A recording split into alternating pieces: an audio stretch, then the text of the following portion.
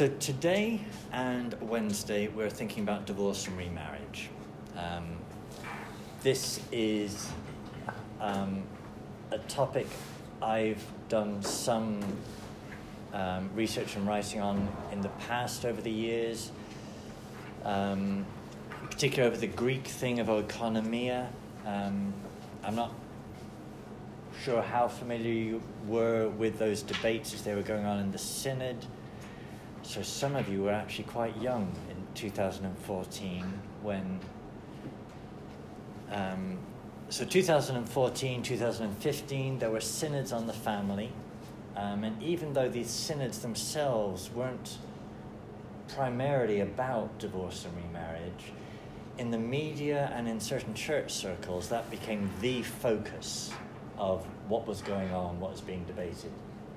So one of the lecturers I knew in my last seminary, she was actually one of the periti at that synod. And she was saying the experience of being at the synod was utterly different, supposedly not that different to Vatican II. The experience of being there was very different from the experience of how it was reported in the media. So the media, all they cared about, or in certain media circles, was this divorce and remarriage question. Whereas actually the synods themselves were much broader, looking at family, looking at pastoral engagement of the family, looking at new evangelization in the family.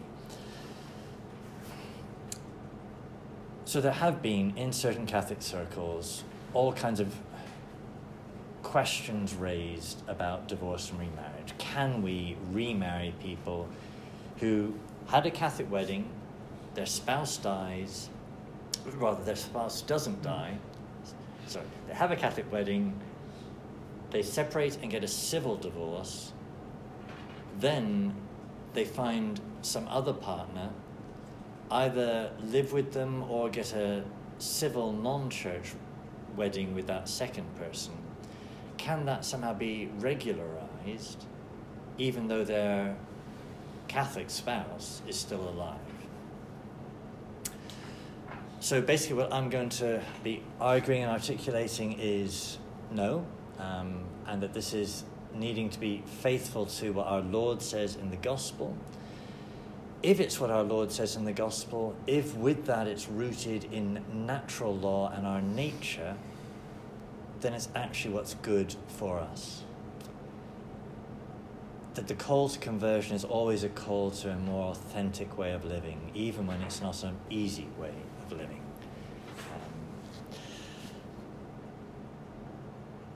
So what do I want to do with you today and in the next lecture on Wednesday?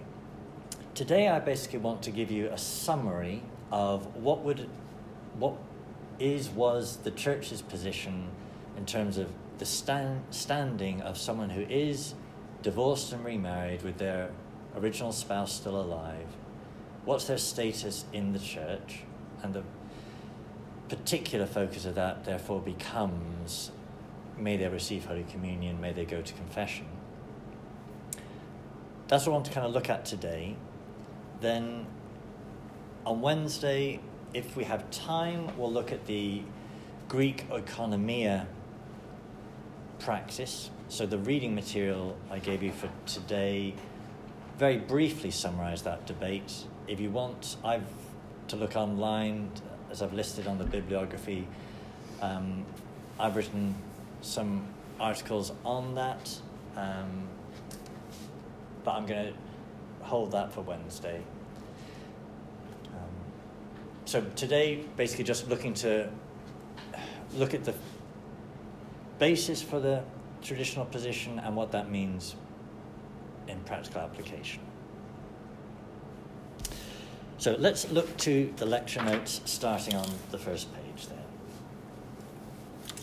So, just starting ourselves scripturally, that remarriage is forbidden by Christ. So, we touched on this when we looked at what Scripture says about marriage, but just in this particular focus, what does the Lord say, as recorded in Mark? Whoever divorces his wife and marries another commits adultery against her. And if she divorces her husband and marries another, she commits adultery. Then in the footnote, I quote St. Paul, in his letter to the Corinthians, everyone who divorces his wife and marries another commits adultery. And he who marries a woman divorced from her husband commits it. Sorry, that was Luke.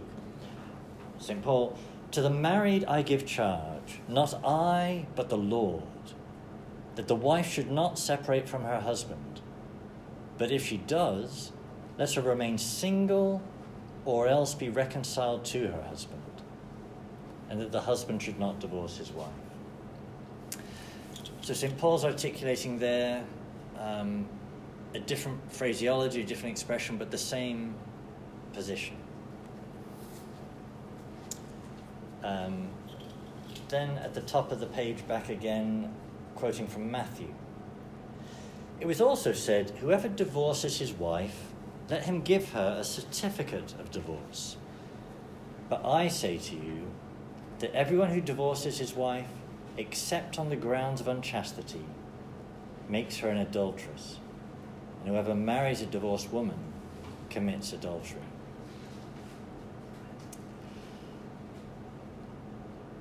Now you'd have read in the reading for today a brief, at least, analysis of the porneia clause. So the word I put there in the RSV translation says unchastity. The Greek is porneia.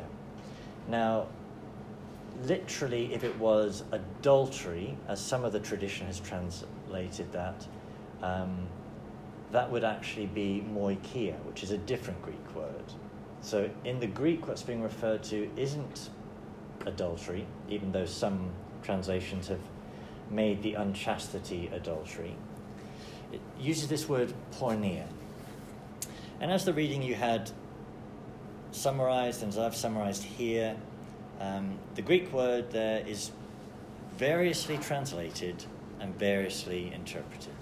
So if we look at the patristic texts, although the application is consistent, what they argue is going on in the text, they disagree.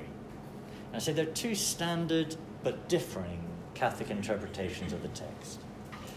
The first, I say that the porneia clause refers to certain incestuous Gentile unions that the Jews considered unchaste. Such unions were therefore never real marriages. One was obliged to leave them. And one would therefore be free to marry someone else. The second translation is that what the Lord is saying there is an exception referring to a ground for separation, but not a ground for remarriage. And in the West, that was kind of the predominant interpretation of the text. But I think modern scripture scholarship would usually side with the first as making more sense of the Greek. Now, before we move on, just logically speaking, do those two interpretations, translations, do they make sense to you? Do you understand what's being articulated there?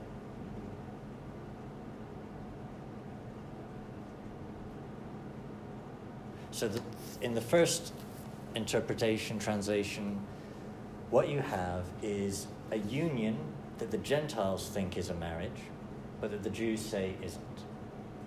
And there are a number of different reasons that could be the case. It could be a polygamous union or incestuous in some form, depending on the degree of relationship. So you shouldn't actually be with that person. You should leave that person, and if you do, therefore you haven't ever been really married, so you are therefore free to marry. Whereas the other would be saying, if your spouse commits adultery, that's a ground to leave them, but that doesn't mean you're free to marry somebody else. So that in the Church's pastoral practice, we know there are all kinds of reasons where separation is permitted, required, practically necessary, but you are still married to your spouse, even if for some reason you can't be together. And because you are still married, you're not free to marry somebody else.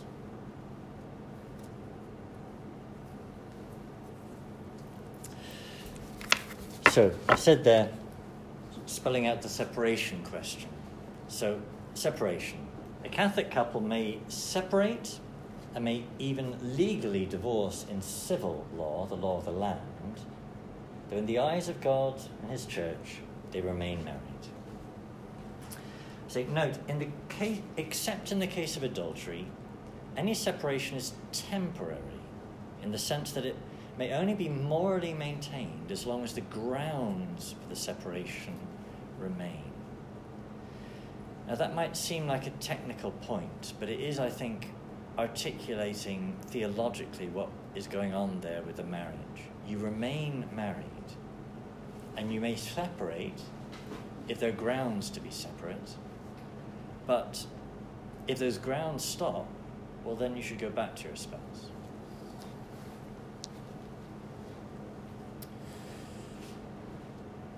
Daniel, would you mind, so I've then listed from the canons the grounds for separation. Would you mind reading those for us? Sure. Spouses have the obligation and the right to maintain their common conjugal life unless a lawful reason excuses them. It is earnestly recommended that a spouse, motivated by Christian charity and solicitous for the good of the family, should not refuse to pardon an adulterous partner and should not sunder the conjugal life. Nevertheless, if that spouse has not either expressly or tacitly condoned the other's fault, he or she has the right to sever the common conjugal life, provided he or she has not consented to the adultery, nor been the cause of it, nor also committed adultery.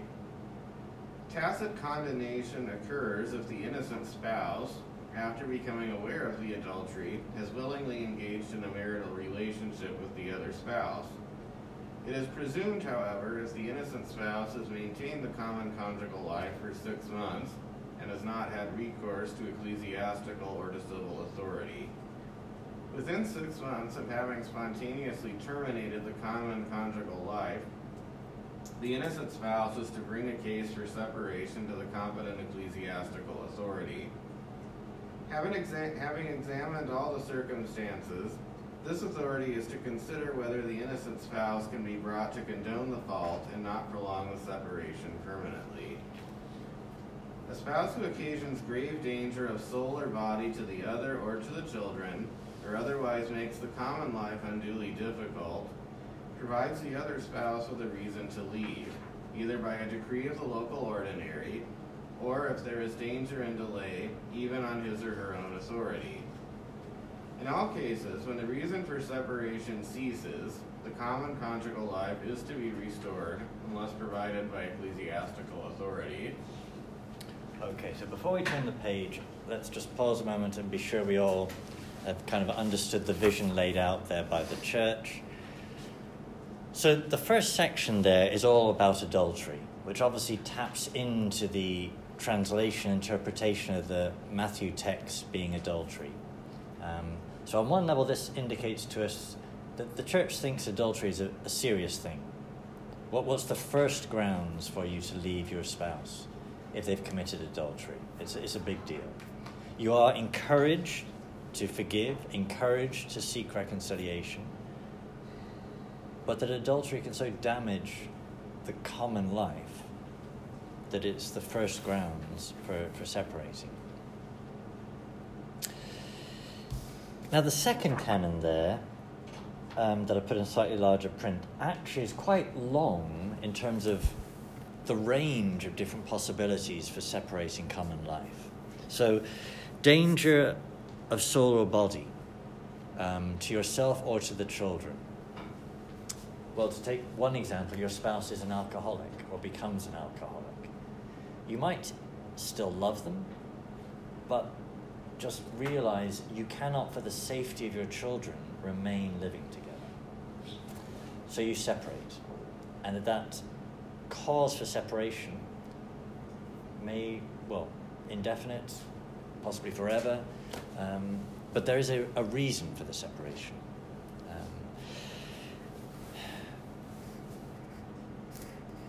But it even lists there unduly difficult. Now that is fairly broad in terms of what that can mean. So whereas the church is kind of starting with saying you should be together, you are married, you have a right, an obligation to be together, actually being unduly difficult covers quite a lot. And the church doesn't really, I think, consciously decides not to specify what that means in practice. Now, in England and America, it refers there to appealing to an ecclesiastical court. So who would give the grounds for a separation? Well, in America, separation is a legal process here? Like divorce would be a legal process. Typically no, it isn't.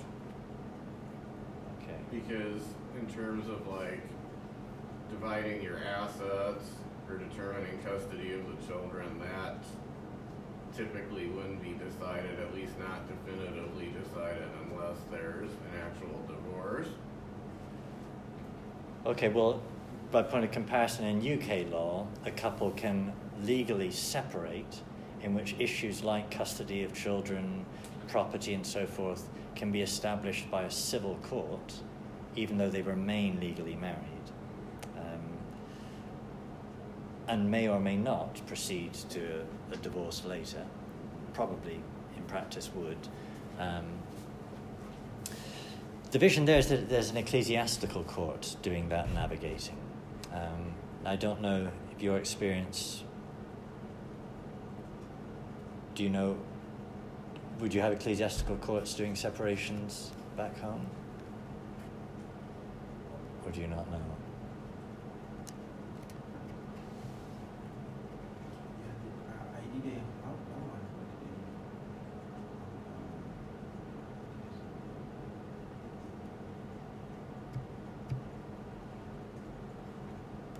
And you just don't know. Okay. But, so I suppose in this context, although it exists in church law and practice, that doesn't happen. But the basic point, being separated doesn't mean you're divorced. Being separated and divorced in civil law doesn't mean, in the eyes of God and His church, that you're free to marry somebody else. That you remain sacramentally, or even at the natural bond level, married to your spouse.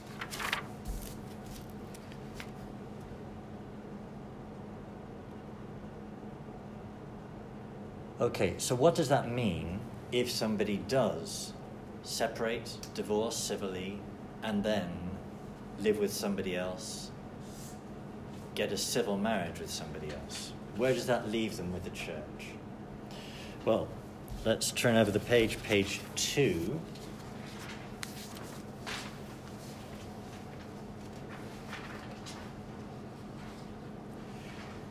So I've titled this page, Living as Divorced and Remarried Catholics. Remarried in the sense of civilly remarried, not remarried in church. So I started by saying marriage is a public and not a private reality. It affects the community. That's why a marriage is declared publicly. That's why it's a legal process, not just a private thing. It affects others. That means also divorce affects others and remarriage affects others. So divorce and remarriage thus affects the remarried in their relationship with the community of the church and the sacraments of the church.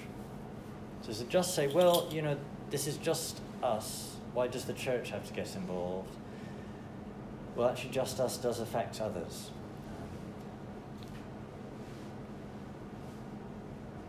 So what is the status of somebody divorced and remarried? Actually, so just clarify your notes there, divorced and remarried.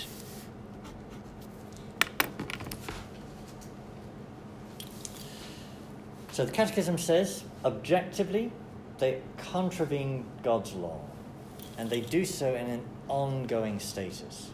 So all kinds of, we in our sin, we continually contravene God's law. But if you're doing it in an ongoing status, such that your state of life contradicts God's law, that's a different thing. So the church says that such a person cannot receive Holy Communion. Jacob, would you mind reading the next? So this is from John Paul II in his Doctrina Familiaris Consortio. Their state and condition of life objectively contradict that union of love between Christ and the Church, which is signified and effected by the Eucharist. If these people were admitted to the Eucharist, the faithful would be led into error and confusion regarding the Church's teaching about the indissolubility of marriage. So the Catechism goes on to say that people in this state cannot exercise certain ecclesiastical responsibilities. Now that isn't actually specified in the Catechism, and I'm guessing that's a conscious decision by the law of the Church not to specify, but I flag up some examples. Being a choir master, or an organist, or a chairperson of the parish pastoral council. You know, there are lots of roles in the parish community that are very public. And so the state of life of someone in that role serves as an example to the rest of the community.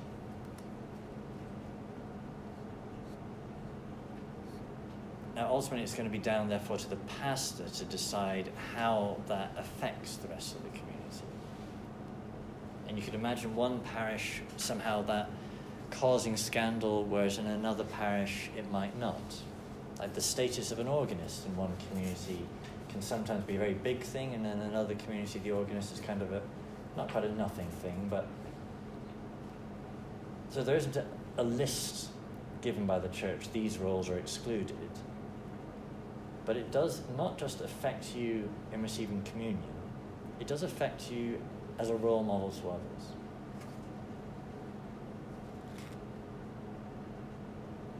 And so I've had friends as pastors who have asked people to step down from certain positions, not just because they were divorced and remarried and in a public role, but kind of their vocal public statement about it and staying in a public official role in the parish was creating a contradiction there.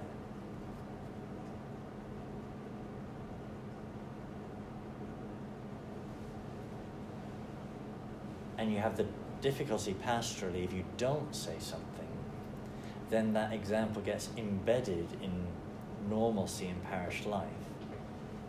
For you to, or your successor, to raise it 10 years down the line, then becomes difficult. Okay, the last of those bullet points on their status, they cannot receive absolution in the sacrament of penance and confession. And why not? Because they've not repented of their sin against marriage. Unless, and we'll come on to what this means on the next page, unless he or she is committed to living in complete continence. So if you're going to commit yourself to live as if you weren't married, then you can, in confession, say, I'm sorry that I went through that remarriage ceremony. I repent of it, and you can therefore be absolved. But unless you're able to make that statement, it would be meaningless to seek absolution, because you can't be absolved for one sin but not another. You've got to bring all your sins to the Lord.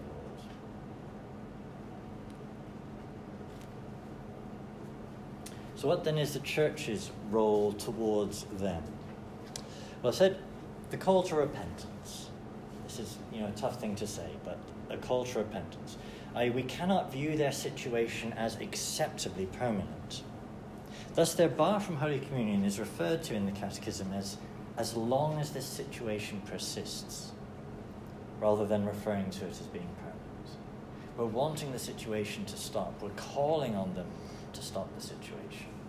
It's not just permanent. It's as long as the situation persists. But then with that, manifesting an attentive solicitude so that they do not consider themselves separated from the Church, in whose life they can and must participate as baptized persons. So the flip side of being concerned about their public example as choir master is you do nonetheless want them, and as much as they are still Catholic, you want them to be part of the parish. And that's a hard thing to somehow hold those two things together. But that is our role, to call them to change, and sometimes a long, slow call, but that is our call to them.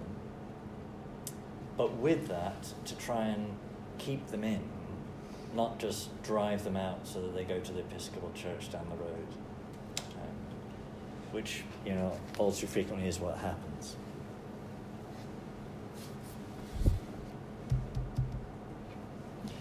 You all understanding the articulation of where we are so far with this? I just want to point out a connection that was in the reading material that was articulated by John Paul II. He's making the connection, why a link between marriage and Holy Communion? What's the connection there? So, marriage... That's a useless pen, isn't it?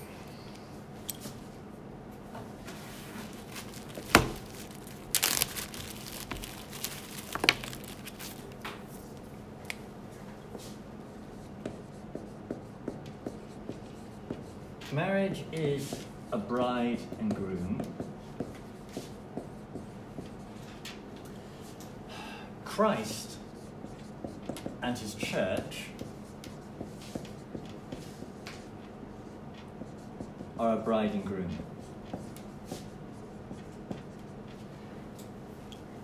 And so that marriage signifies this relationship. It's a sacrament of it, yeah?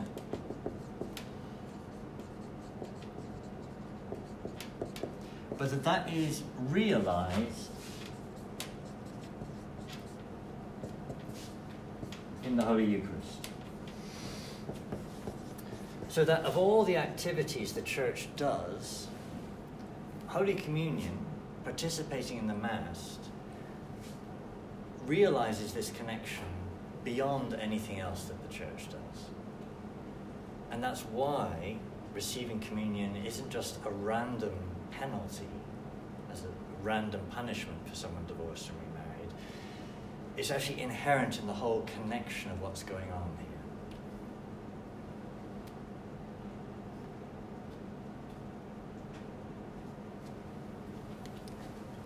So that was in Dolaro's commentary, but only briefly.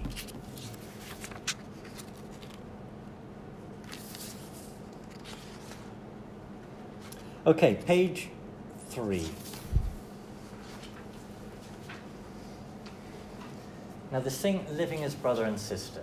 So, you have a couple that are in a non-church union.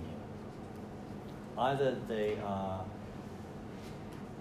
just living together and not in any civil marriage, or they've had a civil marriage. But they're living together and they decide they want to put things right with God and his church. They reach that stage. Yes, they had some messy background of divorce, all kinds of things messy in their background. They've now reached the stage in their life they realize where they are now isn't right, and they want to put it right. But they've got some reason why they can't just walk away from each other. And probably the most common reason for that is they have new children together from their union. So if they separate, that leaves their children of that new union without their parents, which is therefore an injustice to the children. Another reason as a pastor I've come across many times is this gets flagged up late in life. So you have a man and a woman living together, and one of them realizes they're dying, and they want to put themselves right with God. Now to tell them, well, you need to move house, you need to separate when you've got a year to live, and you're frail in body, that's just not coherent to think that is the expectation of the call. But they can no longer live as if they were husband and wife. So the phrase, therefore, is to live as brother and sister. So we can either envisage that with a relatively young couple, where if it wasn't for these questions, they would be engaging in the marital act on a regular basis. They do have young children in the household, but they have to stay together for the sake of some other reason, like their new children. Or we envisage it, say, late in life, where the marital act, sometimes that remains a regular thing very late in life, but often it's not. Well, what's that look like in practice? Well, that's what this page is looking at. And before, in a sense, we look at that, just to make the point, I as a pastor, this is an awkward set of conversations I've had, but that I've had many times as a pastor. And it's our duty to do that slowly, patiently, aware of how painful it is for them.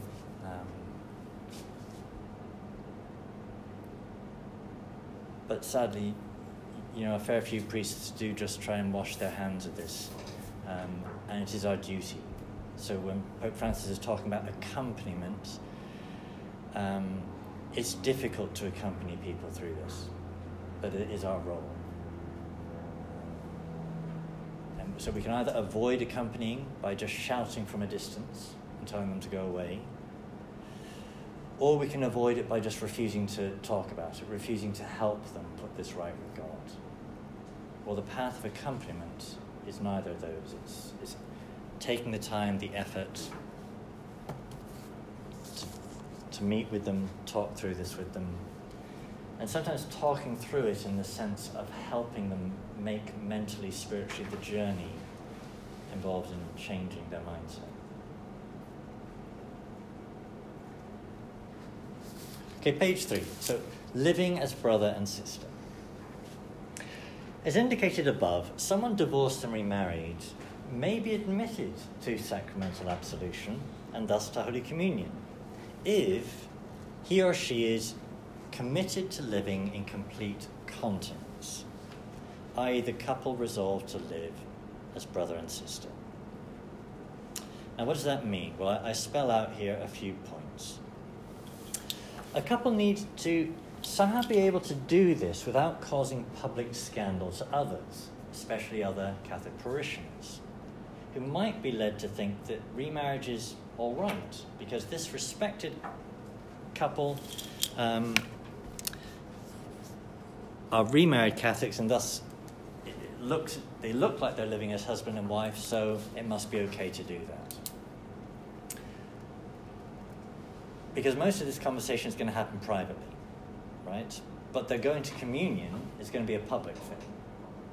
So that somehow has to be worked out as a pastoral context. Often it'll be straightforward because in the parish they're in, nobody knows about the fact that 30 years ago they divorced somebody else. So often it's not a factor that way. But I can think of at least one parish I've been in where actually the original divorce was a very public thing and almost split the whole parish community.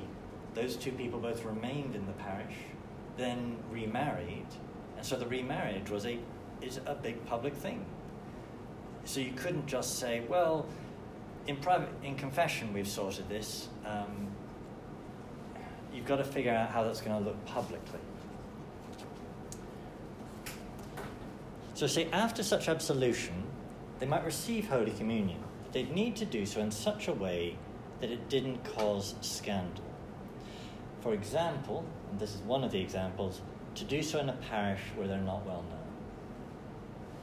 So you could have a couple that maybe continue their regular parish, but once a month go to another parish and receive communion there, where they don't cause public confusion. There are a number of ways you can work this out, but it's an irregular situation. There's going to be something not normal about it. Okay, quoting church documents. So I first quote the CDF in 1994 had a letter to bishops about this. I then quote an article by canon lawyer John Boyle on the application of it, and then I quote the Pontifical Council for the interpretation of legislative texts on the same thing. So, this means in practice that when for serious reasons, for example, for the children's upbringing, a man and woman cannot satisfy the obligation to separate, they take on themselves the duty to live in complete continence. That is, by abstinence from the acts proper to married couples. In such a case, they may receive Holy Communion as long as they respect the obligation to avoid giving scandal. Then, quoting the canon lawyer John Boyle, the manner of avoiding scandal is that, living as brother and sister, they receive Holy Communion in a place where the fact of their divorce and civil remarriage is not commonly known. And then lastly, quoting the Pontifical Council, given that the fact that these faithful are not living more uxore, the fact they're not engaging in the marital act is in itself secret, occult. Nobody knows that. They just publicly see a married couple. While their conditions as divorced and remarried is per se manifest, they are able to receive Holy Communion only remoto scandalo, avoiding scandal. So it's obvious to see how that's complicated, obvious to see how that's difficult to apply. I would make the point to you, it can be applied, and I as a pastor have helped couples figure that out many times. It seems to me that while trying to avoid scandal now, it might cause a bigger scandal in the future. If it becomes publicly known. Yeah. Yes. The scandal would be due to the confusion, so that they're living as brother and sister, but nobody else knows that. So it's because nobody else knows that there's scandal.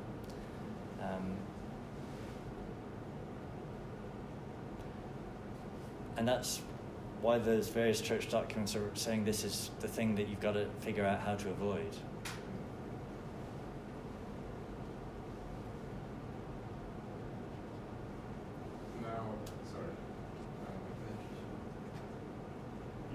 Thing of if they say that they can live in complete continence,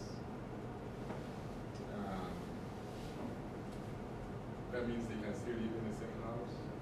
Yeah. Yes, so if they weren't living in the same house, all of this wouldn't, in a sense, be an issue. That would solve it in itself. So we're presuming a scenario where there's some reason they need to still live together. So one of them is in old age, so physically dependent on the other, that it just wouldn't be right to abandon them to their physical frailty. Or in their second union, they've got a child together or multiple children together, and if they separated, well, the children actually have a right to be with their parents. So you then have two conflicting obligations. So how do you marry that? By living as brother and sister.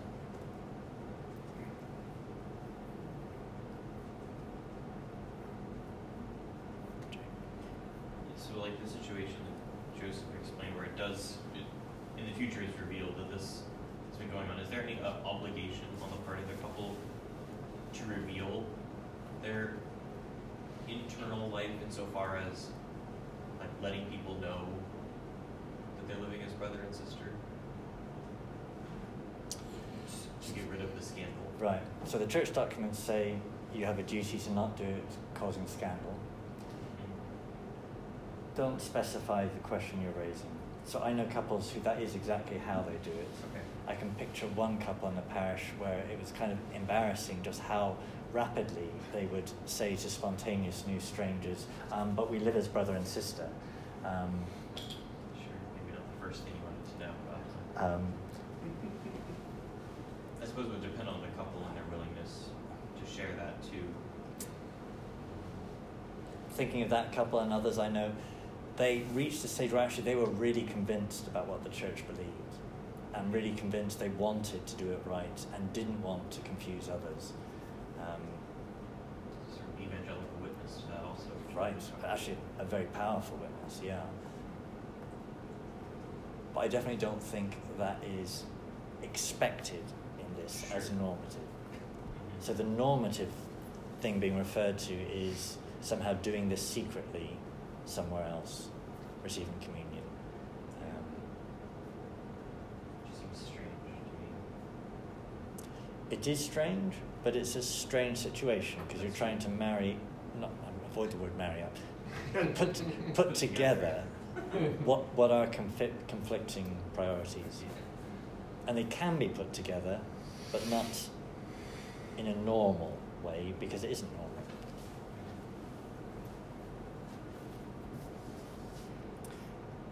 And you don't need to think long to think about why a priest should just walk away from this. It's a lot easier. You know, you're a busy man as a priest, and this takes time. So this living as brother and sister solution is an internal forum solution. Has there been an external forum solution proposed other than the annulment or separation process? Because they haven't chosen that, and it's not feasible for other reasons. So, yes. So I've not mentioned annulment. We're kind of presuming at this stage a declaration of nullity isn't possible. So, sorry, where were you going with that?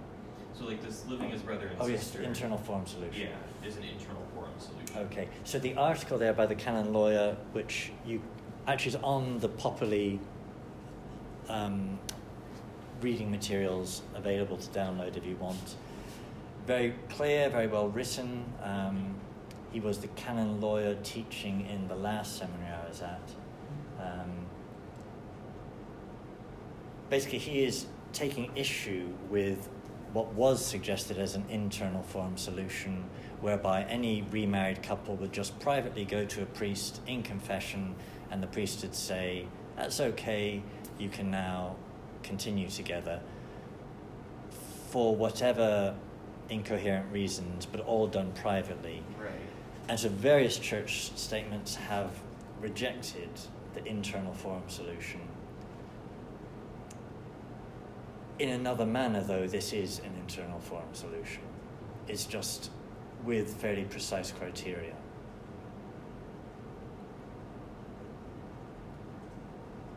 So it's not enough to just be unhappy about the fact that your divorce was a mess, to be unhappy about the fact that your divorce was your fault, and you see that now. That doesn't mean you're free to live with somebody else and have the priest in private just wave his hand over you and make it okay.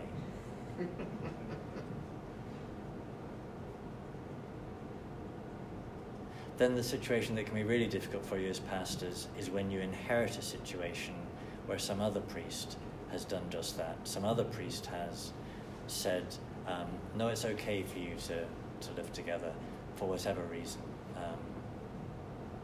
I had one case like that in a previous parish, and they'd even managed to somehow get a letter from a vicar general. No, they didn't have a letter, but they somehow had a conversation that gave the appearance,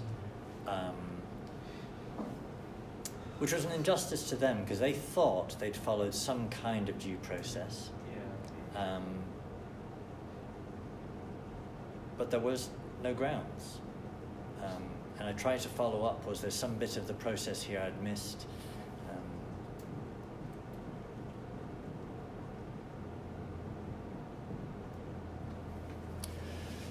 Okay, bottom of that page, that little section, just I specify brother and sister. I say they don't share a bed together. You know, a brother and sister don't share a bed together. There'd have to be some reason some grounds for them to continue living with this other person. Otherwise, the obligation to separate remains. Such grounds would frequently be mutual support for the children's upbringing. I'd say don't share a bed together. I can envisage at the age of 85 when actually that might not be an issue.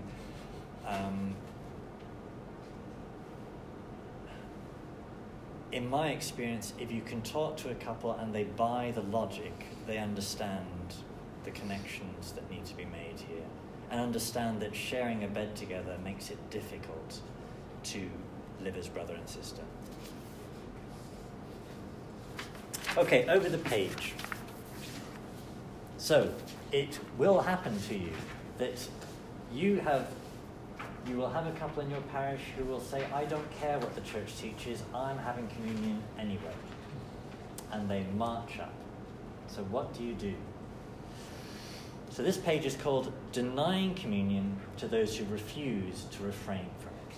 So you've explained to them, you should refrain. So what should you do? Or you move into a new parish and you're told they're divorced and remarried and they're going to communion every week and it's terrible. So what do I say here? I say first, a priest should seek to check the facts of the situation. You know, time and again, people will tell you things that are just not right, not true. They think they're true, but they're not. So seek as much as you can, even before you talk to the couple, if something's, try and get the facts progressively. He should seek to talk to the person or couple concerned. So it might only be an individual. So maybe the other second spouse isn't in the church, that they're not even a Catholic of any form. So you might only have one part of the remarriage before you, but try to talk to them. He should seek to explain why they may not receive Holy Communion at present. As I said, hopefully this is a transitional state. Explain what repentance in their situation involves, what living in continence would mean for them as brother or sister or separated,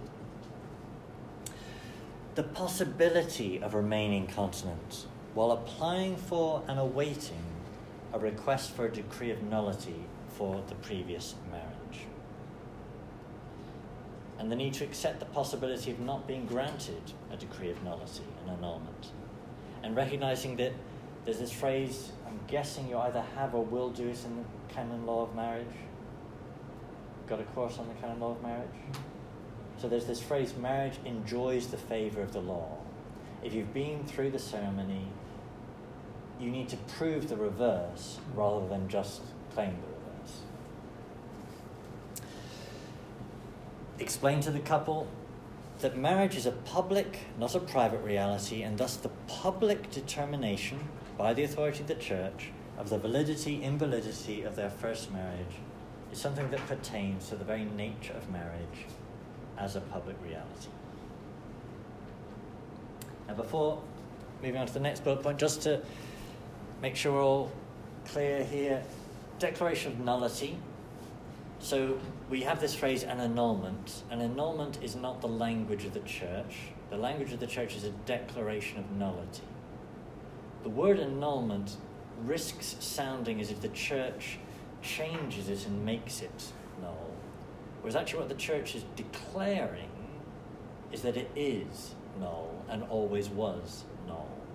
That there was something in the marriage that from the very beginning was always defective, not true. Therefore it isn't a marriage, despite some bit of the external ceremony all being in place. So a couple can be remarried, living together, decide they want to put things right with the church.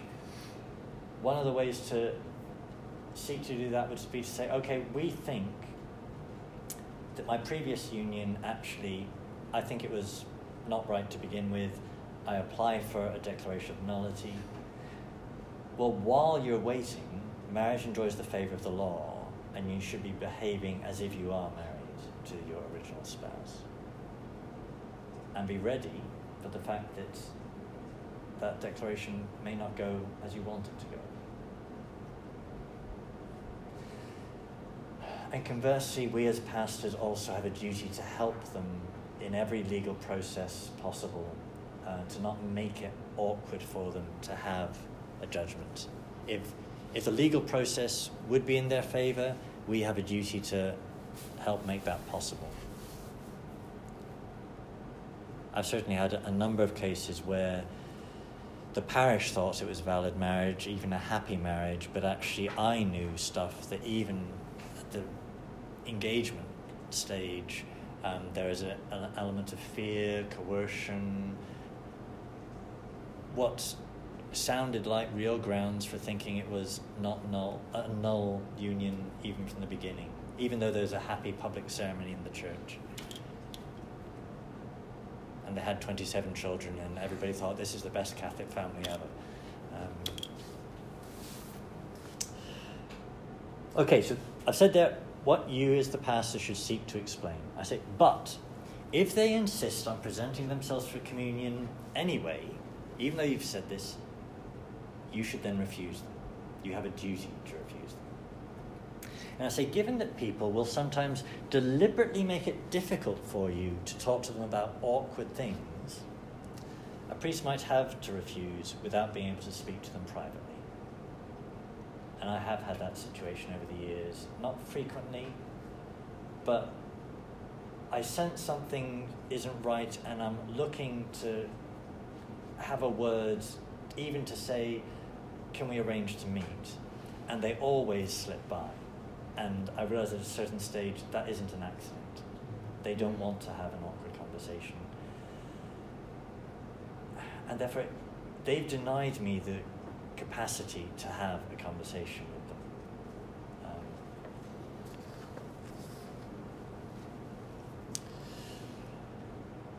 Naturally, pastoral prudence would strongly suggest the avoidance of instances of public denial of Holy Communion.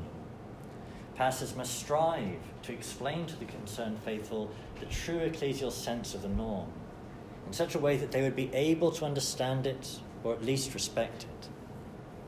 In those situations, however, in which these precautionary measures have not had their effect or in which they were not possible, the minister of communion must refuse to distribute it to those who are publicly unworthy.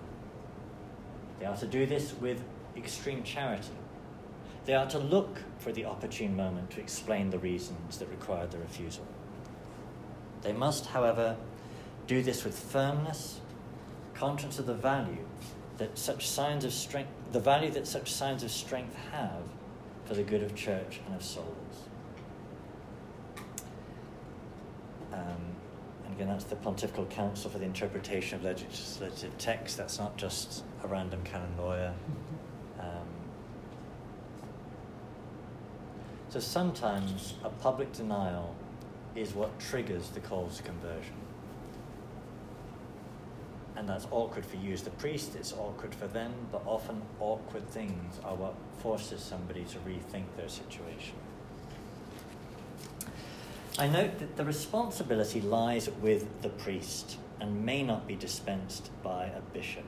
And here I'm quoting a canon lawyer, but the discernment of cases in which the faithful who find themselves in the described condition are to be excluded from Eucharistic communion is the responsibility of the priest who is responsible for the community. They are to give precise instructions to the deacon or to any extraordinary minister regarding the mode of acting in concrete situations. Now, when you're an assistant pastor, you may well find yourself in all kinds of awkward situations in this regard. I think it is the duty of the pastor, not of the assistant priest. But even that is going to vary in different situations. So you might be an assistant priest and you're with a group on pilgrimage, and then actually I don't think you can pass the buck. You are, in effect, pastor to that community.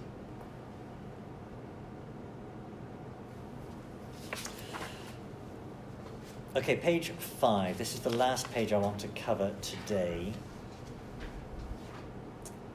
Now, have you all done the canon law of marriage? but you will do it. Yeah. So this page is basically summarizing the canon law of marriage. This page is basically trying to explain the difference between a natural union and a sacramental union. So a sacramental union can never be dissolved. A natural union is a real union. It has an inherent permanence, but it is capable of being dissolved. And that's a significant distinction. Okay, so title of this page, Some Valid Marriages Are Nonetheless Capable of Being Dissolved. So I say, marriage is made by the properly expressed exchange of consent. A marriage attempted contrary to the law of the Church is not properly expressed and is thus not a real marriage. For example, a baptized Catholic marrying in a registry office. So I should have translated that into American. What would be the justice of the peace? At the Courthouse. So two Catholics would be completely free to marry in a Catholic church, but they don't go to the Catholic church. They go to the courthouse for whatever reason. Okay, the zoo, right. Yeah. It's not a marriage. It's not properly expressed consent. It's a public thing, not just with the state, but with the church. So it's therefore not actually a marriage. Now, moving on. A sacramental marriage is one between two baptized persons and is therefore indissoluble.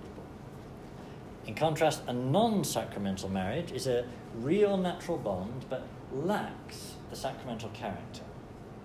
This real natural bond is permanent and what's called intrinsically indissoluble, though dissoluble extrinsically by divine power, and exercised vicariously by the Vicar of Christ.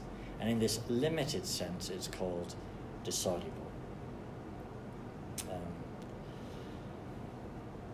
That's the traditional canon law terminology, intrinsic and extrinsic dissolubility. Germain Grisez, he proposes a different terminology that sounds to me to make more sense, but it isn't actually the traditional terminology. So I've used the traditional terminology there. Okay, I then flag up in the chart there different categories. Two non-baptized people who have exchanged consent. It's a valid marriage. Neither were baptized. They went to the courthouse. It's a valid marriage. It's non-sacramental, but it is dissoluble. So it falls apart, and then one of them later becomes a Catholic. Actually, there is a route for that to be dissolved. Next category, a baptized and non-baptized person who have exchanged consent. This is also valid, non-sacramental, dissoluble. Two baptized persons who have exchanged consent but not consummated the marriage in the marital act. At that transitional stage, before the wedding night, but after the ceremony, it's valid, it's sacramental, but at that stage it's dissoluble. Whereas two baptized persons who have exchanged consent in proper form and consummated the marriage, it's valid, it's sacramental, it's indissoluble. I note a couple who are impotent and unable to consummate the marriage have therefore what would be called a real valid marriage, but one that can be dissolved. So you will get this occasionally. A couple will come to you and they'll say, look, there's these physical things, we're never going to be able to consummate the marriage, but we love each other and we want to be together. That can be a valid marriage in church. And from my limited experience, sometimes the couple find things working that they didn't expect to work. But if it's never consummated, it has the capacity to be dissolved at a later stage. And I heard one canon lawyer say to me, in his experience, actually those unions often didn't last because one of the couple, despite what they initially thought, it meant having sex means something, and it didn't last without that. Then note a little aside here. The marriage of the Blessed Virgin Mary and St. Joseph. Well, this was valid, but capable of being dissolved. Now, I've read long commentaries by Jewish legal marriage commentators. I say, note, neither were baptized, so it wasn't going to be a baptized union. It was a marriage as determined under Jewish law rather than under church law. So was it a real marriage? If someone asks you that question, the basic answer is it was a marriage under Jewish law, not under Christian law, because there was no baptism yet. So we shouldn't try to retroactively map onto it something that only applies after the sacramental economy is instituted. Okay, annulment. What is an annulment? As I've said, technically it's a declaration of nullity. It declares that there was never a valid marriage in the first place, despite some appearances of such. It doesn't dissolve the marriage, it just declares there never was a true marriage. Pauline and Petrine privilege. This is where you do need a canon lawyer. So, under these two privileges, which are rooted in the scriptures, that's why they're called Pauline and Petrine, you can dissolve a valid non-sacramental marriage.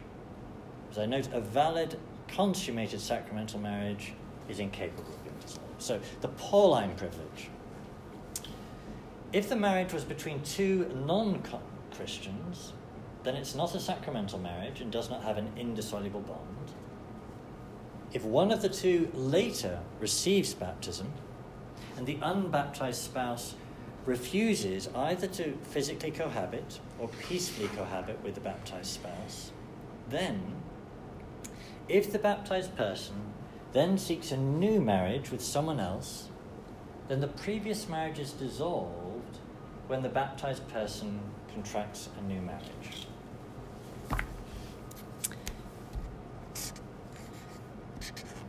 It's dissolved, the phrase is, in favour of the faith of that person. And then I quote St. Paul, "To the marriage I give charge, not I but the Lord, that the wife should not separate from her husband, and the husband should not divorce his wife. To the rest I say, not the Lord," so this is the Pauline privilege, not the Lord, "if the unbelieving partner desires to separate, let it be so. In such a case, the brother or sister is not bound, for God has called us to peace." So this is rooted in Paul. The Petrine privilege, or a decree more generally in favour of the faith, this extends the logic of the Pauline privilege to cover the union between a baptized and unbaptized person. So baptized and non-baptized. Therefore it's not sacramental, it has within it the capacity to be dissolved. If the marriage was between a baptized and a non-baptized person, and if the non-baptized person never becomes baptized, then it's not a sacramental marriage and does not have an indissoluble bond. Thus the marriage bond can be dissolved in favour of the faith on case-specific grounds determined by the authority of the Supreme Pontiff, thus Petrine privilege. For example, the baptized party is seeking to marry someone else who's baptized.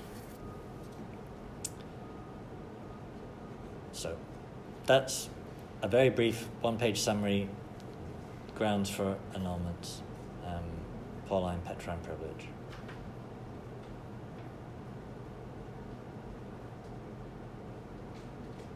I'm not a canon lawyer, but any questions, comments on that?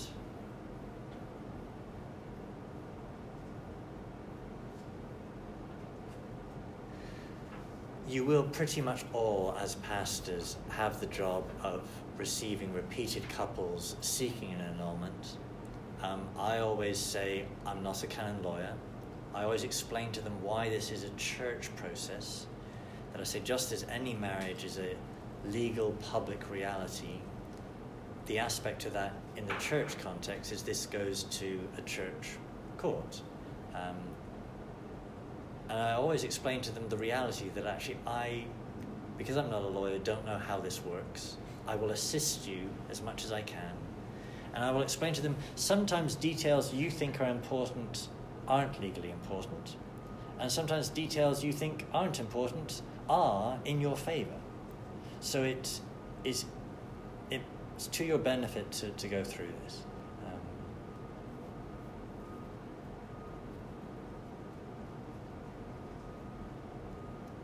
Josie. In the case of the couple agreeing to live as brother and sister, and therefore limited to sacramental absolution, do you have to contact the bishop? No. And in that sense, it is internal forum, to use that word again. There's no public record of that. There's no public declaration. In a sense, it's their behavior that is putting that right. Their absolution has to be with a priest. Confession, to be confession, you've got to say what you've done wrong. You've got to say, to some extent, how you're resolved not to do it again, which is how we're resolved to be as brother and sister. But that's all private. So yeah, you definitely don't take that to the bishop.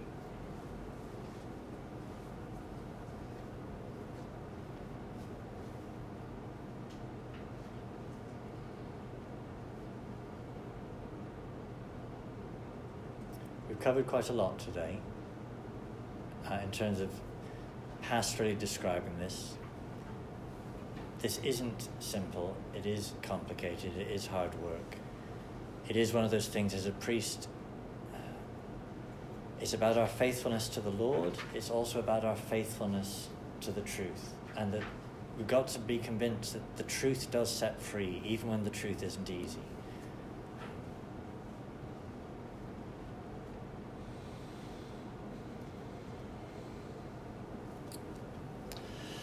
Okay, so next on Wednesday, there will be, you look at the number of pages here, there aren't as many pages for us to rush through. I want us to have a bit more capacity to discuss. It is very important for you before our lecture on Wednesday to have read those texts from Amoris Laetitia. So there's this allegation that somehow Pope Francis snuck in a footnote 351, that utterly reversed and revolutionized what had been the practice for the last 2,000 years. I am among those arguing it does not make sense to think, if he wanted to do something that radical, that he snuck it in a footnote that when he was asked at a later news conference, he said, I don't even know what footnote you're talking about. But the bishops in different countries have argued very dramatically about this.